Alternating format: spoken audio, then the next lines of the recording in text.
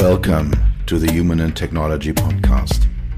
This podcast is for anyone who develops, distributes, or uses technology. For all those who always have the feeling that technology overwhelms or dominates them. For everyone who wants to know how to deal with technology in everyday life. For anyone who wants to understand what technology does to us and how we can get our lives back. This podcast is for those who want to make technology sexy.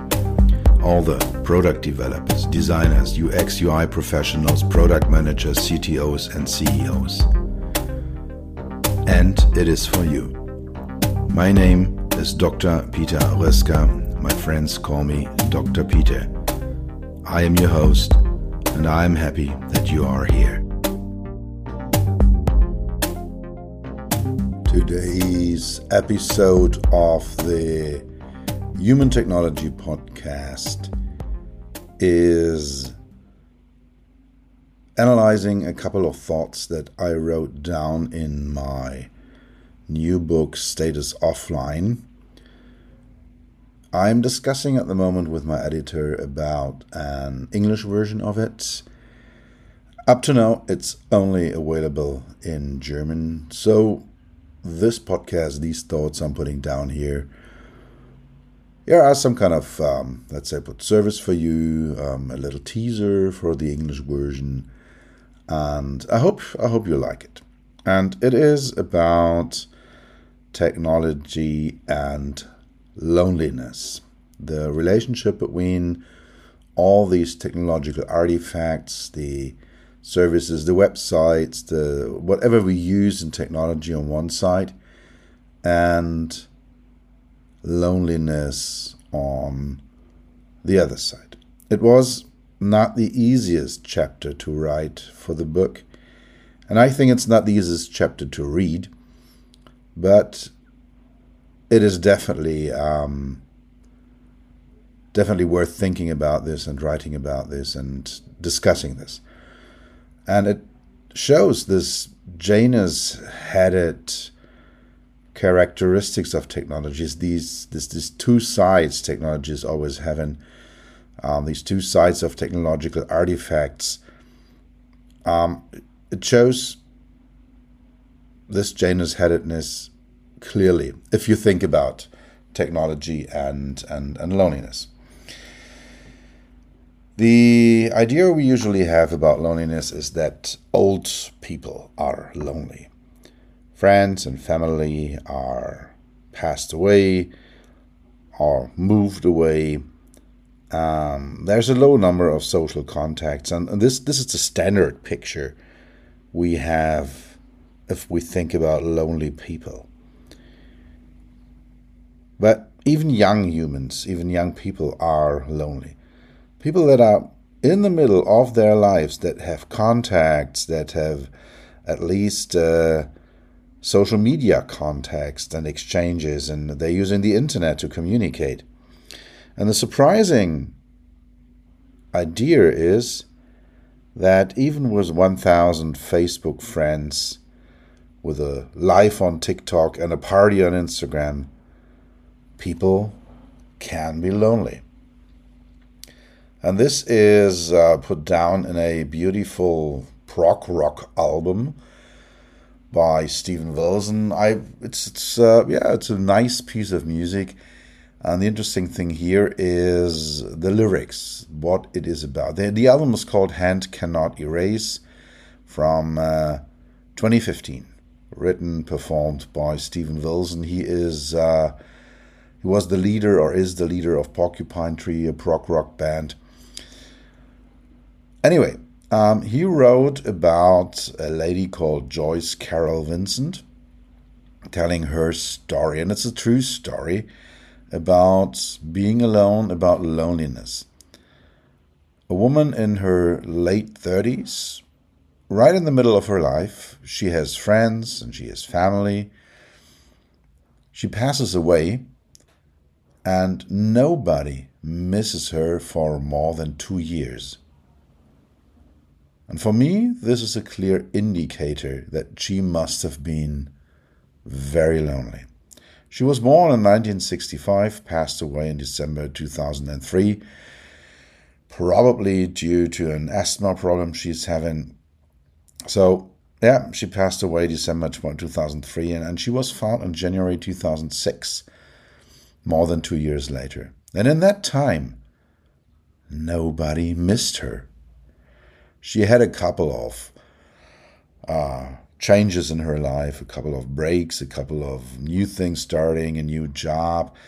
She had limited contact to her family. Her mom passed away when she was a kid, but nothing really totally unusual. And Steven Wilson says, and I've found this on Wikipedia, the basic story or the concept of this record, it is all about a woman that grows up a bit isolated, living in a city, and one day she disappears, and nobody recognizes this. And there is more behind this. The really interesting thing on this story is that and the first reaction when you hear about this, you say, all right, this is one of these old ladies that no one is recognizing, that no one is interested in. But Vincent wasn't like that. She was young, she had friends, she was attractive, she had a family, but for some reason, nobody missed her for more than 2 years. The German journalist, writer Diana Kinnert was in Great Britain, and she built a ministry of loneliness. And she has pretty much the same idea. When she started with that project, she believed that old people, and only old people, suffer from loneliness. But she learned very quickly that even amongst the younger ones, there is a relevant number of lonely people. And loneliness does not mean being alone. For myself, I love to be alone. I enjoy it, and even for longer times, I totally enjoy it. When I travel, for example, to keynotes or to clients, when they say, hey, be here early in the morning, and then I decide I will travel the evening before to release the time pressure, and then I totally love it to go with my ebook reader or with my laptop, going into a restaurant or a bar, and just enjoying that, being there, reading, being active for my clients, planning my next podcast episodes, scripting them. So this is what I do there, and I totally love it. Last week, so a few days ago, my wife was on a business trip for a few days. And I made the decision I will go out in the evening, and I was really looking forward to a relaxed evening in my favorite bar. It's a nice beer garden, restaurant kind of place, and I wanted to have 2 or 3 beers, get some food, and read a good book in my ebook reader.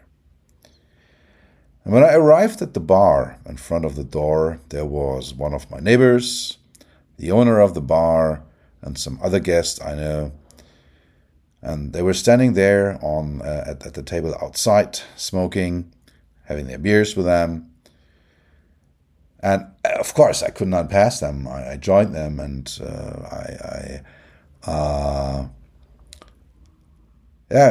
ordered me a beer, and we stood there and we did some small talk. And that was the moment when I realized, okay, this evening will be totally different than I had planned it. And when they finished their smoking, we went into it and took a seat at the bar, and I the owner of the bar was on my left, and my neighbor on the right, and the other one behind me. And then they turned on the TV, and there was a soccer game on TV. So I don't know who played. It must have been somehow important.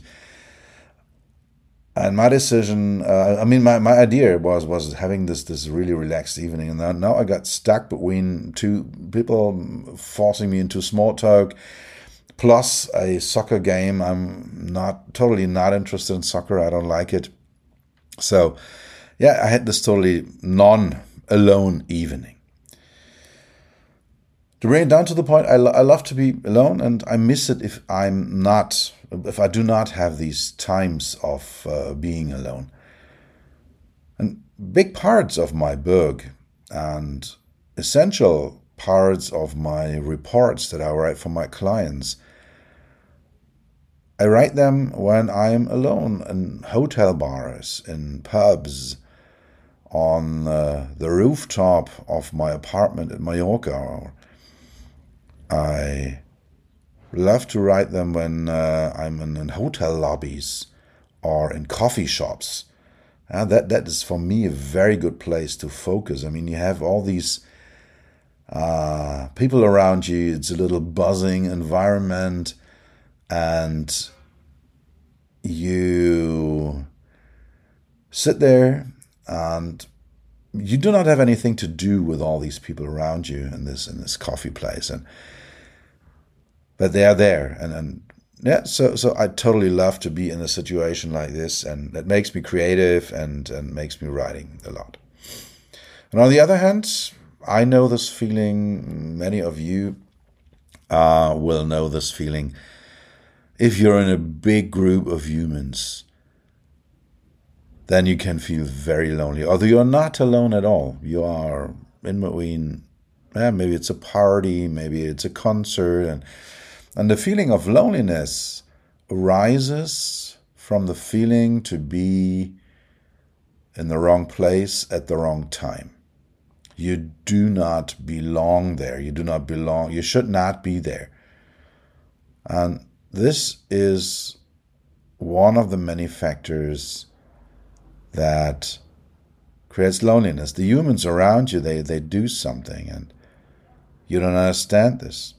The feeling not belonging to them, and that creates loneliness.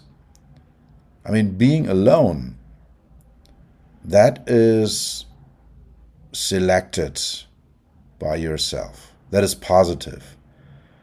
It is a condition you can enjoy over a longer time. Loneliness is negative. It is forced into you. It is a condition where what you are and what you want do not match. And lonely people are in a situation they don't want to be in, and they feel this as painful. So much about my idea what loneliness is. And how is that related to technology? Technology can create loneliness. Even though you are always connected, you're always networking, you are always in a good mood, there's always a party in social media. And I mean, the lives showing at social media is not the real life. This is a life you want to have. That's the way maybe it should be. But it's not showing the way it is. And if you do not play that game, if you are not part of that game, if you do not go out there and let the world know that you're the happiest person in the most beautiful place, doing the most exciting things, then you're not part of it anymore. If, particularly on social media, you express doubts, emotions, fears, if you talk about your defeats, then you are excluded. You are not part of it anymore. If you do not party, if you don't have a colored life, if you do not communicate wealth and well-being, if you do not communicate your constant hedonism into the world, you are not part of it. And this situation leads to loneliness. And to drill it very much down to a single point, there are two ways. Either you play it and you deny yourself constantly and get lonely through that, or you do not play that game and you're right away lonely. Loneliness exists although we have technology, with technology, and through technology. So we have these three conditions. It exists although we have technology, it exists with technology, and it exists by technology. The speed, the non-connectivity, the non-connectivity of digital communication leads to a distance between what you wish, what you want to be, what you like to be on one side, and the reality on the other side. So our technology-driven life, the objective and the subjective ideas of what you should be, this ends up in tension between the inside and the outside. And this again then leads to discrepancies between what you want and what you are. And in the end, to loneliness. On the other side, and I talked about this Janus-headed character of technology, and I'm doing this over and over again. I'm having this as one of the core points in my book and in my communication and my keynotes. There's always another side. There's always a second side of technology. And in the times of lockdowns, when we were locked down at home in the past 3 years during the pandemic, we realized how good it is to at least have a video chat with your loved ones, to communicate with them using technology. The technology provides the opportunity to talk, to exchange, and to see each other's, to exchange news. And with this, you create at least a minimum of closeness, of the feeling that somebody else is close to you. And this leads us to the idea that technology itself is neutral. It's in itself not good or bad. It's not creating loneliness and it's not deleting loneliness. It is all about what we as single persons, as companies, and what we as societies do with it. So what we do with technology makes it good or bad technology. Enriches our lives or it makes our lives poorer. It can lead to communication or silence. It can connect or it can make us lonely. And this is the core point, one of the core points of my thinking and acting. Saying, okay, we have these two sides of technology and they're always there. And this is why I'm talking here in this podcast about this. With the example of loneliness, with the creation of loneliness through technology and also the reduction of loneliness with technology. You can see this. And at the end of the day, it is all a question of how you use it, how you apply it, how you integrate it into your life, what you do with technology. All right, at the end, what can we do? What can we do about this? And it is all in us. That's the good news and the bad news at the same time. It is about what we do with technology. And you can decide. You can go out and say, okay, I want to use technology for creating a virtual life which is not my real life, or creating a distance between what I want and what I should be, and what really is on the other side. Or you can go out and say, okay, I'm using it in a positive way, and I'll stop using technology when I feel it's not good for me anymore. And what I'm doing here is creating attention, creating an idea in you. And while you're listening to this podcast, you will learn, and hopefully, maybe, I don't know, you will change your behavior, because I created knowledge and I created attention and awareness about this one. So I'll put your awareness onto the possibilities technology is having. You can create analog rooms, spaces, opportunities to avoid the digital loneliness. And this means that you meet friends, you go out, you build relationships outside the digital world. You leave the internet, you leave social media, you leave the digital world in a conscious way, and you create a one-to-one relationship with other people.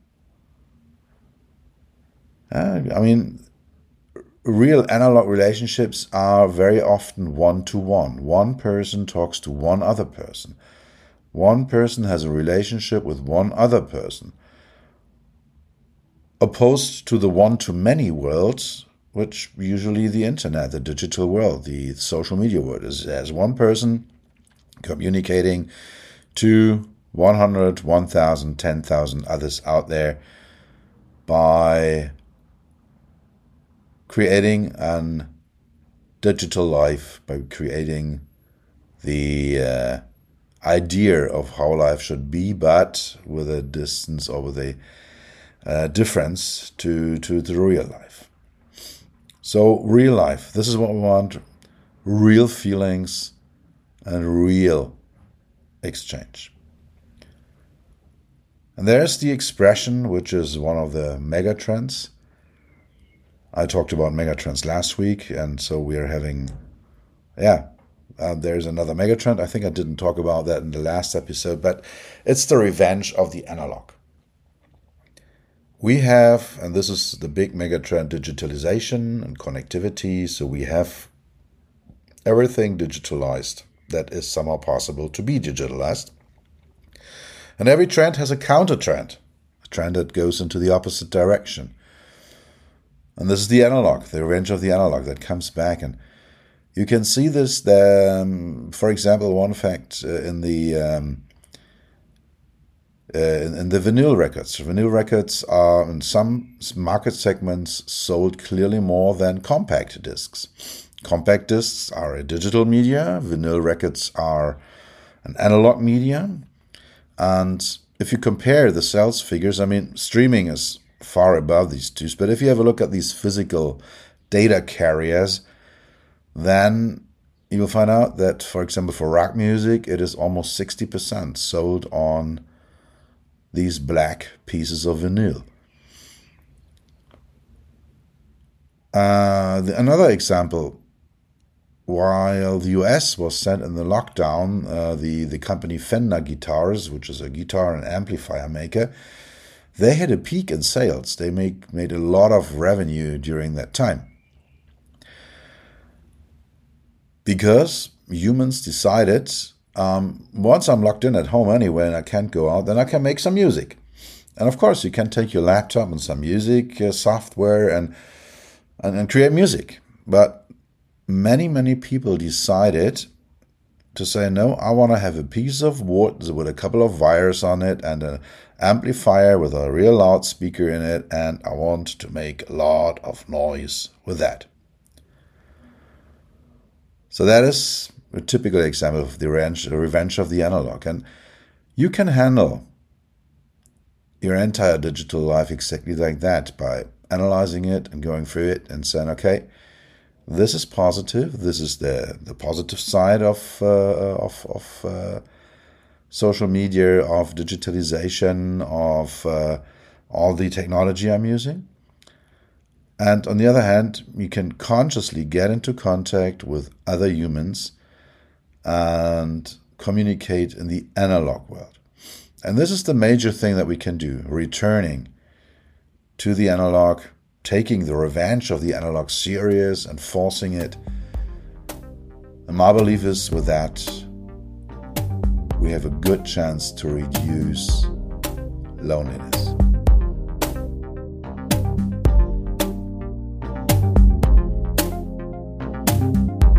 That's it for today. Thank you for spending time with me. I hope you were able to take something with you and do something for yourself that will be forever. For an ongoing exchange, you will find me on LinkedIn and on my websites, peter-rusker.com and beyond-hmi.de. Write me an email on podcast@beyond-hmi.de. Tune in next time, take care, and stay healthy.